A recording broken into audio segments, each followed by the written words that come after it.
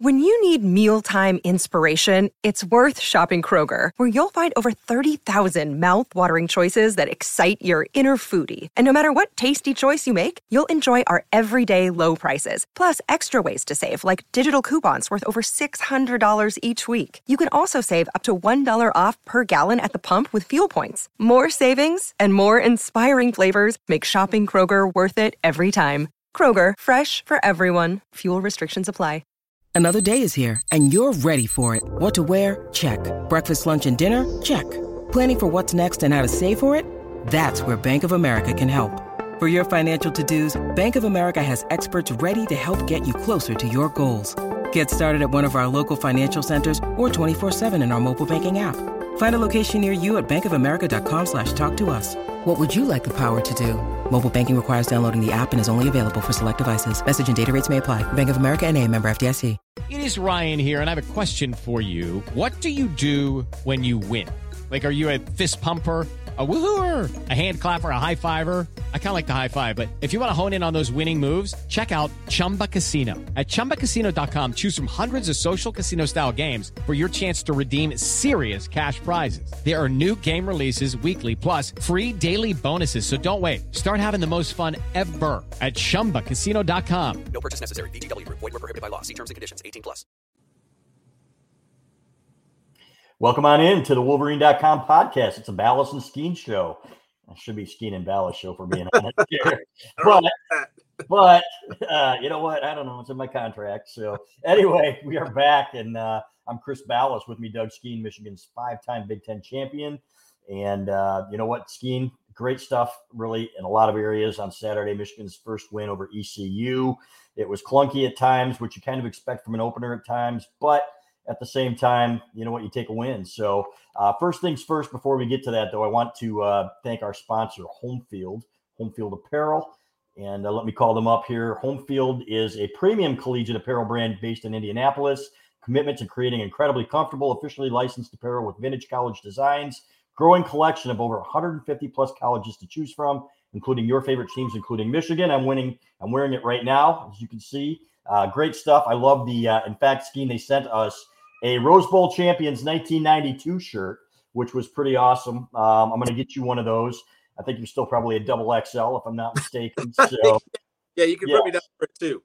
All right, but it was awesome and just really cool stuff. When I got it, I thought, I can't wait to show Skene. I will wear it next time. So, but they've got dedication to the archives and history of each school. Discover unique logos, mascots, iconic moments to create thoughtfully designed apparel. Authentic nostalgia of the designs, perfect for showing off your team pride as college football returns. So again, man, the 1992 long sleeve was fantastic. Can't wait till it cools down a little bit so I can wear that. I love the brand's attention to detail, and really the 92. You know what brought me back, buddy? It really did. So, yeah. Balas was only 31 years ago. Oh, God help me. So I still think I have a Big Ten champion shirt from that era. So, but it's homefieldapparel.com, folks. Homefieldapparel.com. And the code Wolverine23 is good for 15% off any first order with Home Field. Again, it is homefieldapparel.com. You get good stuff like this that I wore this weekend when I went with some friends. So, Skene, I'm going to make sure you get one because that was a great memory for me, man. It's hard to believe it was that long ago, but I lived vicariously through you guys, and I lived and died. Sometimes I felt like some of us almost cared more than the guys that played in the game, or you know, took it harder. Well, you know, it's easy to do that now. Yeah. A lot of us former players feel the same way, and we want what we had when we were there for these young men. And the last two teams in this seasons have done it. Of course, the playoff picture is a little bit different now than what we had, but we desperately want these guys to win, to hang more banners in the building down there, that every former player you ever talk to will want the same thing. Yeah, and they're getting there, buddy. It's gotten back to that 1992 feel. So let's talk a little bit about the game on Saturday. My expectations going in, I thought, okay, number one, with the new rules, they aren't stopping the clock on first downs, that we were going to see less plays, and we did. I didn't like it. I hate it. Screw the rules makers. I want more football, not less. We'll talk about that in a minute. Number two, I thought J.J. McCarthy was going to be really, really good, and guess what? He exceeded, my expectations. I did think the running game would be better. At the same time, and talking to you, when they were rotating the tackles in Skene, and Drake Nugent, his first game as center at Michigan after playing at Stanford last year. Miles Hinton, I thought, looked a little bit clunky. And Carson Barnhart at left tackle has some work to do. Your overall thoughts on the offensive line and the running game, which to me was a little bit of a disappointment. Well, the first series, right? So, you get a stop and they punt the football. And rule number one is a punt receiver, catch the football. Catch the football. So we start off and, 1st and 10 from your own 2. And I think we got maybe a yard before we punted. And here comes, it was like a flashback for me, Balas. Linebackers darting. As soon as they see double teams, linebackers are coming, and there's guys loose in the backfield, and Corum or Edwards had nowhere to go. And all of a sudden, we're punting out of our own end zone. So that was disappointing. But overall, the feeling that I had was, okay, having been there, done that, although 31 years ago, the first game it's not the same as any practice that Coach Harbaugh and his staff have put together. Game speed cannot be replicated in practice. So you just expect there's going to be a little clunkiness. There's going to be a little bit of fit and finish kind of things that are going on out there that aren't as clean as they will be in a month from now. And you're rotating in some tackles. You got Barnhart, who was used to being a right tackle guy.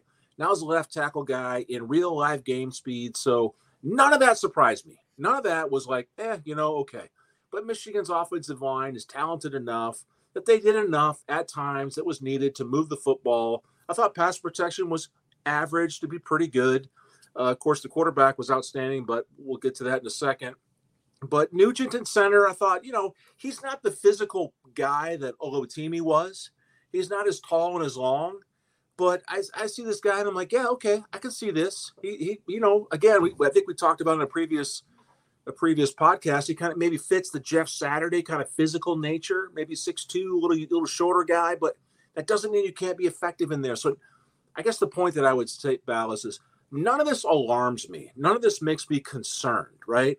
I think Hinton, I know Hinton in that game there, got a guy he had a one-on-one off the edge. He slowed his feet down, bent at the waist, give up a pressure, but JJ steps up, delivers the football, and off we go. So you don't see that kind of thing and registered as a sack, but it was a pressure. And so on that, score sheet that right there for Hinton, that's a negative. And those kind of little things, it's like week one. So none of it was all that surprising. I would call the Michigan offensive line in week one average, and that's okay. That's okay for week one. Now, in 2 or 3 weeks from now, average is not going to be good enough. You got to get better. And the cliches about week 1 to week 2 impressive or improvements, those will absolutely come along. And then whatever rotation Coach Moore's got going on with that group at the tackle position, that'll solidify here after the second game. And I would think by the third game going into the Big Ten season, we'll have a lineup that's set. Yeah. How much of the rotation in camp with the tackles working with the ones is going to hinder the progress? And I'm not making any excuses for them, but I've heard it so many times, and I've seen it so many times with lines that play together forever, like the last couple of years, like yours in the early 90s, of guys that are so familiar with what one another are going to do that, man, you kind of know your every move. So a couple of these guys just got here, right? They didn't practice. Yeah. So, at least 2 of them, so it takes time, right, to gel. So it's one of those things where, your expectations were maybe a little bit too high in the opener, but by game week 3, week 4, this thing could be really humming. It will be fine. So imagine your left guard or right guard. You're Keegan or your center. You're a veteran in there. You're the solid starter. You've been there, done that, and Barnhart played a lot of football last year for Michigan. So it's not a matter of capability. It's a matter of comfort and reps together. And so the point that you made just a moment ago is valid in that it just takes a moment or two and a week or two for things to kind of settle in, and the coaching staff makes their evaluations based on practice reps and game reps obviously being pretty important. And then by week 2 or 3, they've set a lineup, and then there's sort of this feeling in the room like, okay, everybody got their shot. We know who the starting 5 is. We know who the next tackle in the game is. We know who the next guard in the game is. If someone gets hurt at center, if Nugent gets hurt at center, who's the next guy in? That's all declared, and it's on the board. There's no more questions. There's no more battles. We know what the lineups are going to be, and that's when you'll see the offensive line kind of come together and feel like, okay, this is the deal, and now I know where you're going to be on this pass protection, and we can talk about things. If things go well, we can talk about things. If things don't go well, and you do that every day, and you break down the practice film and the game film, and it'll all just settle in. This is absolutely an expectation. We've seen it now since Coach Moore has been coaching this offensive line. In another 2 or 3 weeks, everything's going to calm down, and we should see far more consistency out of this offensive line, and everything will be fine. How much concern that there wasn't as much push as maybe we expected? We saw down there in the red zone. Well, 2 things. Number one, we could see it. I could see it with the naked eye that ECU was not going to let Michigan run the ball. They had 11 guys running downhill at the snap. And when I asked Blake Corum about it, I said, were they filling those gaps? Kind of like TCU did a really nice job with that and slowing down the Michigan run. And I said, and he said, boy, were they ever. And he said he'd never seen anything like that. So that's number one. But number two, even in those times, like down at the goal line, it didn't seem like they were getting the same push that they got last year. Now, 2 things on that. You talked about Olu, Timmy. That's a big dude. That guy was able to get some push, and it's going to be a little bit tougher for a smaller guy like Nugent because he doesn't have the poundage behind him, number one, as strong as he is. It's all about leverage, and I understand that. But it certainly helps. It certainly helps when you got a 320-pounder pushing compared to a 290-pounder. Number two, the first 15 plays of each half are scripted. So that kind of threw things, I thought, on the first series when you're backed up. It didn't surprise me that they ran 3 times. I thought maybe they'd get 1 throw in there, but it seemed pretty clear to me that they were being on the conservative side, knowing that if something were to go wrong, and one of the only ways that this was going to be a ball game was if they made a big mistake down there. Well, so the point you made about scripted opening series and second series being scripted is absolutely valid. We used to do that 30 years ago. Here's the plays we're running no matter what. And you sort of feel your way into a football game. And you've got East Carolina there selling out to stop the run. And it looked very similar, like I said earlier, of the TCU blueprint, which was as soon as those linebackers saw double teams, they were throwing gaps. They were darting gaps. And you got defensive linemen moving. This causes some challenge for guys that are trying to double team dudes. But, even so, the technique maybe wasn't all that clean. You got rotating guys. It's game speed. Everybody's amped up to a new level that they haven't had since last year. All these things combined makes it look a little clunky out of the gate. We kind of go, oh, wait a minute. I thought Michigan's offensive line was going to dominate from snap 1 to the end of the game. That's not necessarily how it goes. And you can go back over all the course of Michigan football history or any other offensive line in the history of college football that was at the end of the season great, at the beginning of the season maybe not so great, maybe average at times. And that's exactly what we saw Saturday in this football game. And so, again, Nugent may not have the physical stature as Olotimi did, but it doesn't mean he can't be as effective. Michigan has had centers that are a couple inches shorter, but just as effective.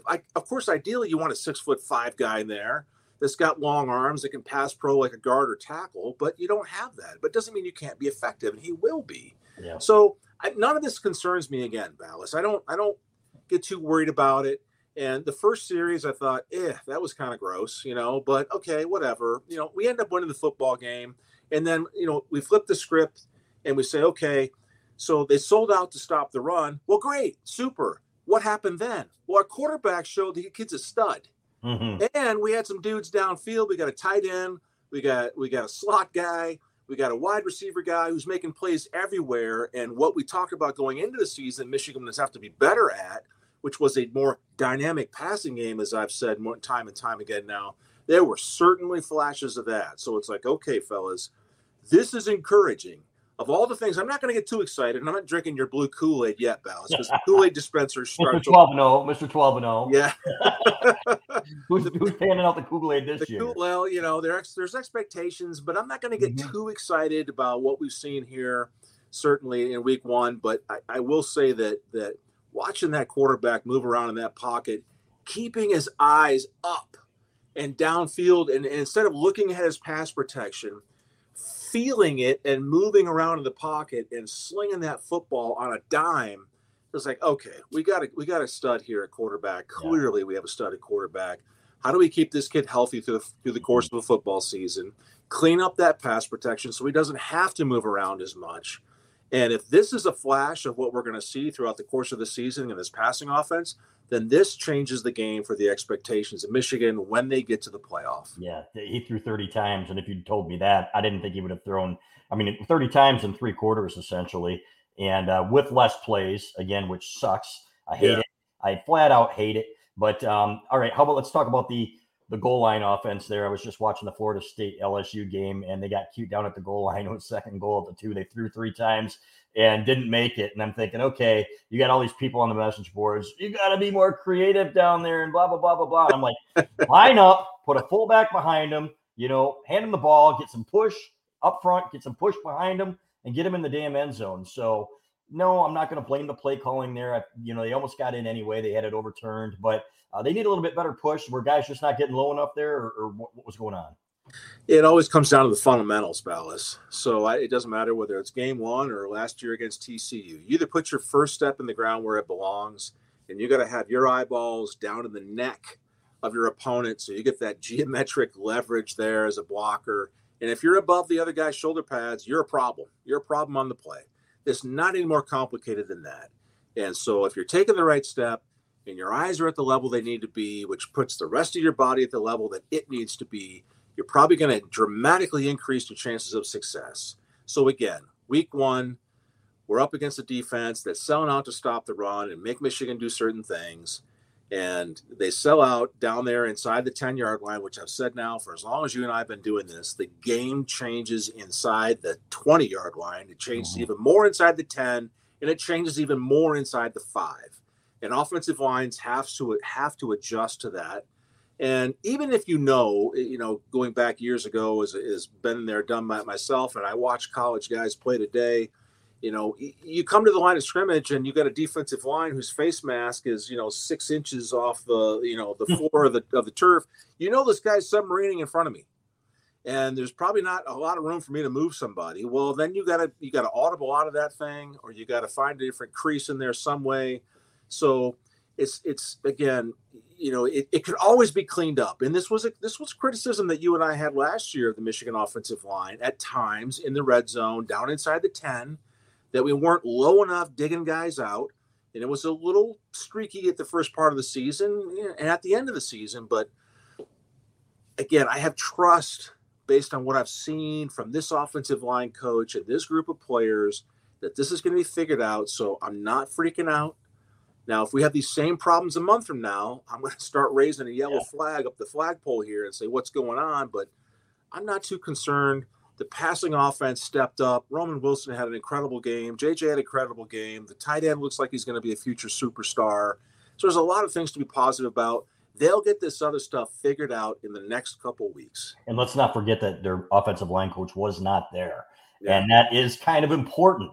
You know what? With all due respect for the guys who step in for these guys, there's a reason that the Michigan has won the last 2 Joe Moore Awards as the top offensive line in the country, because they are extremely well coached, and their head coach isn't there either. So, and those guys being on that field to encourage them, to coach them is extremely important. So I do want to get back to JJ McCarthy here. And it wasn't just the stepping up in the pocket, watching him fade back in the pocket when he kind of felt pressure coming from his right one time and throws back across his body over the middle was next level stuff. Okay. What he put on that ball, and where he is throwing that ball, that touchdown pass to Roman Wilson was an NFL throw, flat out. So to me, he's taking that next step. And if they have to go with him, it's a cliche, open the run to open the pass, then I'm pretty comfortable with them doing that. Well, and they may have to, right? So the recipe, obviously the TCU blueprint, if you will, and going back to last year, Ohio State sold out to stop the run and it burned them.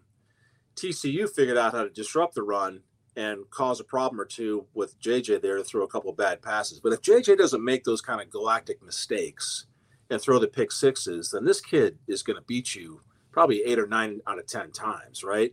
And so, he's obviously an outstanding player from what we saw from the last game last year. And he made some great plays in that TCU game. But these flashes here early are really, really encouraging.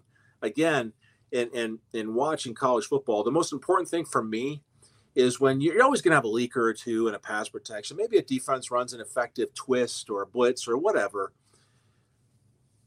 average quarterbacks take their eyes off of their downfield targets and their progressions, and they look down and they look at where the pressure is coming from.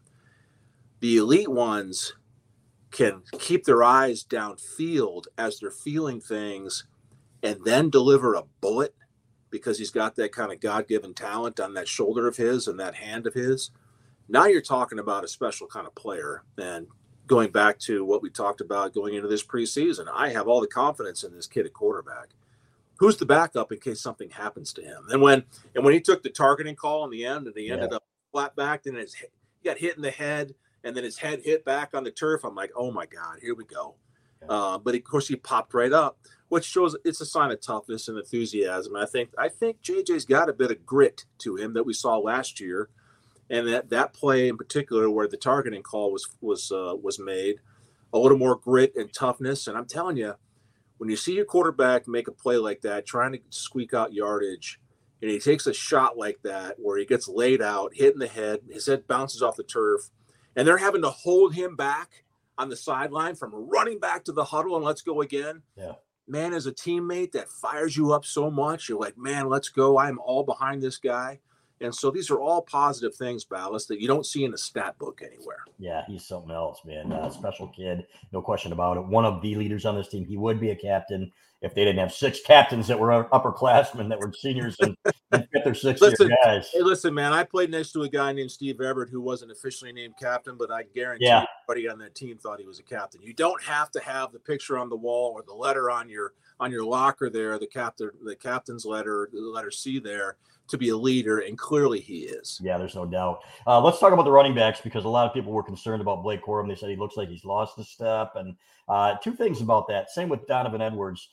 Number one, he was hesitant because he had nowhere to run, in my opinion. I mean, he's juking a little bit. And everyone's like, well, why is he hesitant? Because those gaps filled so quickly with linebackers running downhill or safeties that there was nothing that he could do. And I thought when he get outside, he still showed that burst and he did okay. Yeah, there were a couple runs by both of those guys. I'm like, oh, okay, that's what we expect. But listen, when you get the football and you're having to plant your foot in the ground and adjust your path because there's someone standing at the line of scrimmage or a yard into your backfield and you have to cut there, you don't practice that in your walkthroughs. You don't plan for that. That guy's not supposed to be there. So it goes back to the part of the clunkiness and some of the leakers that we had in that offensive line. If you clean that up, then we're probably not talking about Corum or Edwards losing a step. They didn't lose a step. And so, at the same time, they're not Barry Sanders here. They can't stop and turn on a dime and be up to, all pro level speed in 2 steps. So, I'm not blaming these guys as I'm watching this football game. I'm like, yeah, he got tackled for loss or tackled for no gain there because there was a dude standing at him, staring at him at the line of scrimmage. The offensive line has to fix that, and they will. Yep, they absolutely will. So, all right, let's go over to the defense here. And I thought they were dominant against the run. I thought that was fantastic. 2 things. I want to credit ECU, their coaching staff, for their game plan on both sides of the ball. Number one, the way they attacked the run. Who knew McCarthy would be that good? We knew he was good, but I don't think anybody, including them, expected that he would be that good. And he was outstanding. So credit them for that. And, I really making Michigan beat them with a pass, which McCarthy showed he could do. Number 2, on offense, they incorporated that quarterback draw into their offense. And one thing that Jesse Minter said, defensive coordinator, was we couldn't pin our ears back and get after them because we had to be careful about that. And I understand that. At the same time, a little bit of disappointment that we didn't see more of a pass rush. There were times that there was pressure there. But your thoughts on them versus the ECU offensive line? Well, so the first thought that came to mind as I'm watching the football game is Coach Minter really, really releasing the whole defensive playbook here? I got a feeling that it wasn't. I got a feeling that it was like, okay, guys, we're lining up against ECU. Let's just see what our defensive line can do against their offensive line. The most dynamic thing I saw, with any regularity, was a tackle end or end tackle twist. I didn't see any dynamic blitzes or anything like that, and that doesn't surprise me at all that you're not going to display your whole playbook in week 1 against that opponent. There's a lot of other big games coming, and you do want to hold some things back. Now, Coach Harbaugh and Coach Minter and others might say that we don't do that. We take the whole playbook with us. Well, you might have done that, Coach, but I have a hard time believing it because I didn't see a whole lot of things that were super dynamic or weird out of your defensive front. It looked pretty vanilla. Now, if you just look at that and you say, okay, well, if we go to the defensive line and we say, okay, how'd you do against the ECU offensive line with a vanilla attack?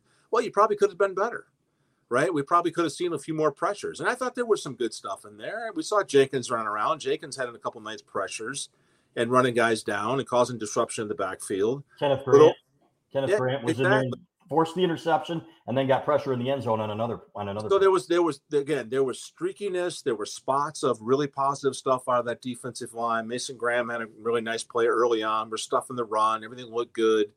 And again, it's like, okay, at what point in the game you kind of check your watch and go, okay, we're going to win this game. Let's move on to the next one. And we're going to feel the same way a week from now with the next opponent and the one after that until we get into October and we get into more exciting games and exciting opponents. But again, I think I told you when you and I were texting during the game with another former player, Stapleton, and I was like, hey, let's not get too excited about what we see or don't see here today. Let's just be happy with the positive that we see, and the things that we maybe weren't so impressed with. I'm not worried about it at this point. This team doesn't seem to have any glaring, massive problems. When we needed to get a first down, we got a first down. When the defense needed to get a stop, they got a stop. Balas, we give up 3 points, right? We give up 3 points. So I'm not gonna bag on the defense too much because I just don't believe they were throwing everything at them. And let's be clear here: the excitement was coming from the punter in our little group text there, nobody else.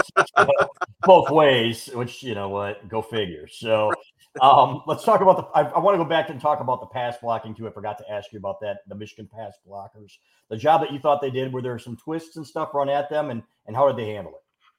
Yeah, well, of course there was some easy games in there, not a whole lot. The one play that sticks out to me, I mentioned it earlier. Hinton had a one-on-one off the edge of the I think it was in the first half of the game. Michigan's moving left to right toward the south end zone there, and Hinton just gave up a bad pressure off the edge.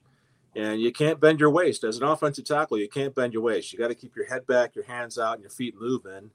And so if that play right there, I thought that's going to hurt that kid's chances of becoming regular at right tackle. Mm-hmm. And I think Trente's probably a little more athletic there than maybe Hinton is. I think Hinton physically is just obviously stands out. Maybe all kinds of potential, but the offensive line pass blocking and the offensive line as overall, the thought that came to mind was average for a week one. No red flags. And at the same time, no dominating, absolutely destroying someone. We had too many leakers. We had too many guys in our backfield in bad spots. And so, I kind of went, we won the game easily. Let's move on and see what happens next week. And if we have the same conversation next week, my concern level is going to go up a little bit and say, okay, fellas, this happened in the game. And, why are we not cleaning this up in week 2? So we should see far less of guys in the opposite color jersey in our backfield at our line of scrimmage, making Corum or Edwards break when they shouldn't have to break. And we should be able to get into more running lanes more cleanly.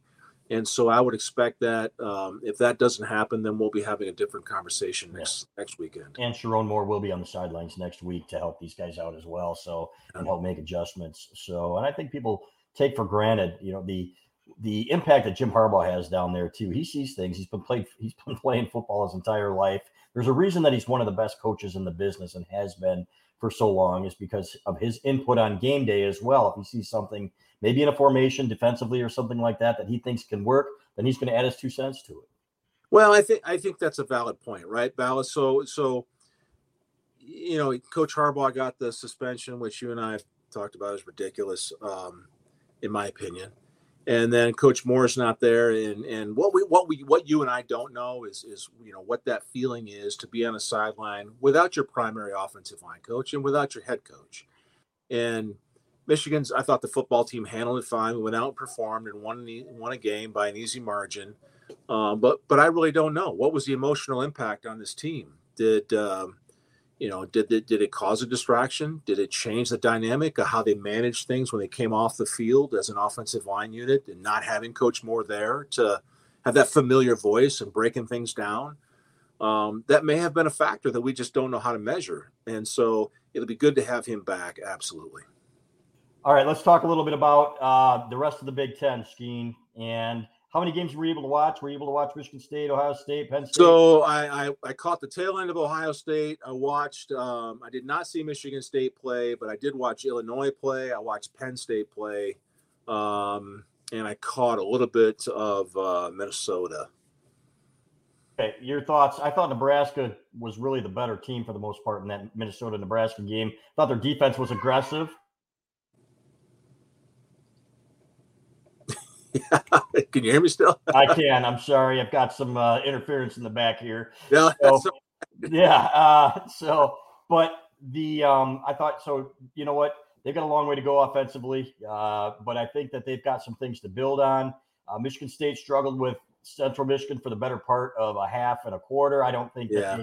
It sounds like the Spartans were like, the quarterback looked kind of rough in the first half, but then found a groove maybe in the second half. Right. What I didn't get a chance to watch, which was, obviously part of the problem with the Michigan State quarterback, was how effective was their offensive line in the first half of that game. Not good. And it sounds like it wasn't all that good. No, and I you know what? That's a terrible football team that they played. One of probably going to be finishing close to the bottom of the MAC. So, regardless, I thought Penn State looked pretty good. Did you watch part of that game? I thought they were physical. I think their run defense has some work to do, but overall, Penn State looked to me like one of probably the best performance of the three contenders in the Big Ten East. Yeah, Penn State's they got an outstanding left tackle. They got an outstanding defensive end. They got a strong safety that's really, really good. They got a linebacker that's really good too in there. So Penn State looks like they're going to be a threat. But I was telling some of my friends last I checked, Coach Franklin's still the head coach there. So that gives us an advantage automatically, even in week one, by the time we get to play him, because I'm never going to be impressed with that guy as a head coach. He's only as good as his offensive assistants and defensive assistants. And I've just never thought that highly of him as a head coach, game day management. But they've got players, Balas. They've got some really good players. They got a quarterback who they're, obviously making the first official start as the official guy. I know he came in some spots last year behind the veteran quarterback that they had, but he looked good. Yeah, he looked good, right? He looked like he understood what was going on. When they do those tight, pictures on the television, as a former offensive line, you always look at your quarterback's eyes to see, do you see panic? Do you see calm? Or do you see, follow me, I got this? And what I saw last night was a calm, for a young guy, a calm who looked like he was comfortable out there. So that's probably bodes well for them. There'll be a challenge to play because it's loud there. But, again, of all the teams, it looks like, Penn State looks like they may be, one of the more, prevalent contenders out of the gate. And everybody that's going, Ohio State doesn't have a quarterback. Ohio State didn't look that good against Indiana. Pump the brakes, all right? Ohio State has football players, and they will have it figured out by the end of November. Trust me, people. So, again, same thing for us. I just try not to get too excited about what we see in week one from all of these teams because so much changes in the next 3 weeks. The best coaching staffs are going to find weaknesses in their opponents, and they're going to get things fixed there, and they're going to take advantages. And so there's going to be a lot of changes in the next few weeks, and there'll be no exception this year with any of these teams trying to win this conference championship again. He's Doug Skene, Michigan's five-time Big Ten champion, all Big Ten offensive lineman from Michigan. Skene, I appreciate your time. We will do it again next week. Go Blue, Balas. Hello, it is Ryan, and we could all use an extra bright spot in our day, couldn't we? Just to make up for things like sitting in traffic, doing the dishes, counting your steps, all the mundane stuff. That is why I'm such a big fan of Chumba Casino. Chumba Casino has all your favorite social casino-style games that you can play for free anytime, anywhere with daily bonuses. That should brighten your day a little. Actually, a lot. So sign up now at ChumbaCasino.com. That's ChumbaCasino.com. No purchase necessary. VGW Group. Void where prohibited by law. See terms and conditions. 18+.